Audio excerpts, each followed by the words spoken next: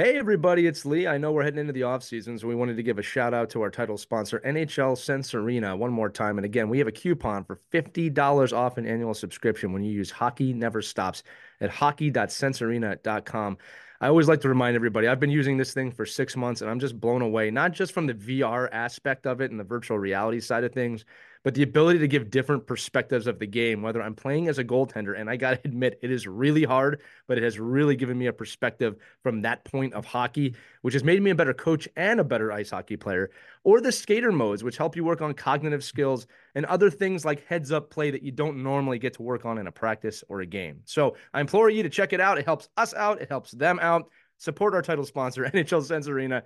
Get $50 off an annual subscription when you use Hockey Never Stops at hockey.sensearena.com. Again, that's Hockey Never Stops. That's the code at hockey.sensearena.com. Check it out. And without further ado, enjoy this episode of Our Kids Play Hockey.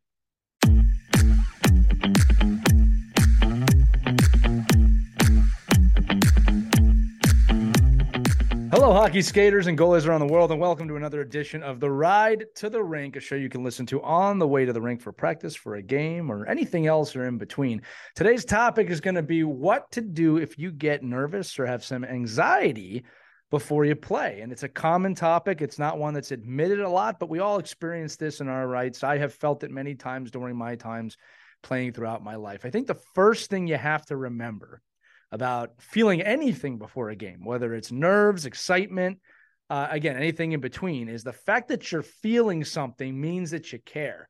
And you can't lose sight of that as an athlete. The fact that you care means that you put the time in. It means you put the work in. It means that the result, your teammates, everything matters to you when it comes to this game. So anxiety or feelings are kind of your buddy in this. If you didn't feel anything before a game, that would actually be horrible, right? You want to feel something before the game. So make sure that you know, first and foremost, that feelings before a game are a normal part of the process. Now, let's just say you are feeling something, maybe, like I said, nervousness or even over excitement. I think we all know we can get a little jittery at times before a game. I think there's a two-part process here that we all need to follow. Number one is to get as present as you can before a game. Now, when I say get present, I'm talking about the present moment. And that could be anything from focusing on something right in front of you, a hockey puck, a stick, and really focusing on the fabric or the texture of those things, just to get your brain to stop focusing on anything externally, stop focusing on the future, the past, and get focused on right now. This will get you mentally sharp for the game. It's something you should practice during the game as well, as we always talk about. The last shift doesn't matter any more than the shift you're going to have. What matters is right now, the present moment, and what you can control. And that brings us to the second part of this topic, which is focusing in on things that you can control.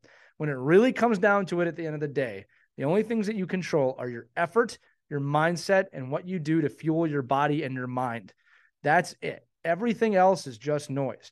You cannot be worried about the other team outside the tactics. You might need to beat them. You cannot be worried about what people are going to think before, after. You can't be worried about the mistakes you made the last shift any more than you can be excited about the great shift that you just have.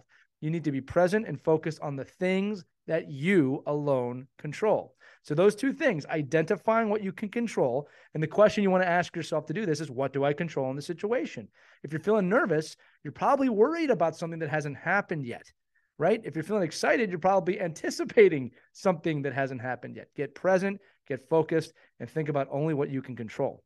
Also, it's very important as you listen to this episode that you realize this: your identity as a person is not that you are just a hockey player, and it definitely is not in the result of the game, win or loss.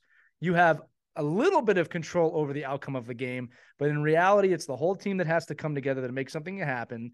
And in sports, sometimes we win, sometimes we lose.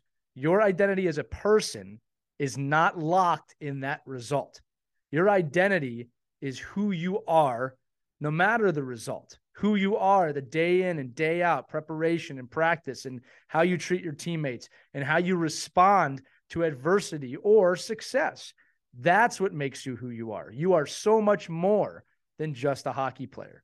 And I want you to remember that as you go forth with your game today, tomorrow, next week, next month, next year, and throughout your life. Be the best version of yourself day in, day out. Focus on what you can control and stay present And you, yourself, and your friend, a little bit of anxiety, a little excitement will just come along for the ride. That's going to do it for this edition of the Ride to the Rink. Again, I'm Lee Elias. Thanks for listening. Check out all of our Ride to the Rink episodes. But above all, have a great time on the ice. Skate on.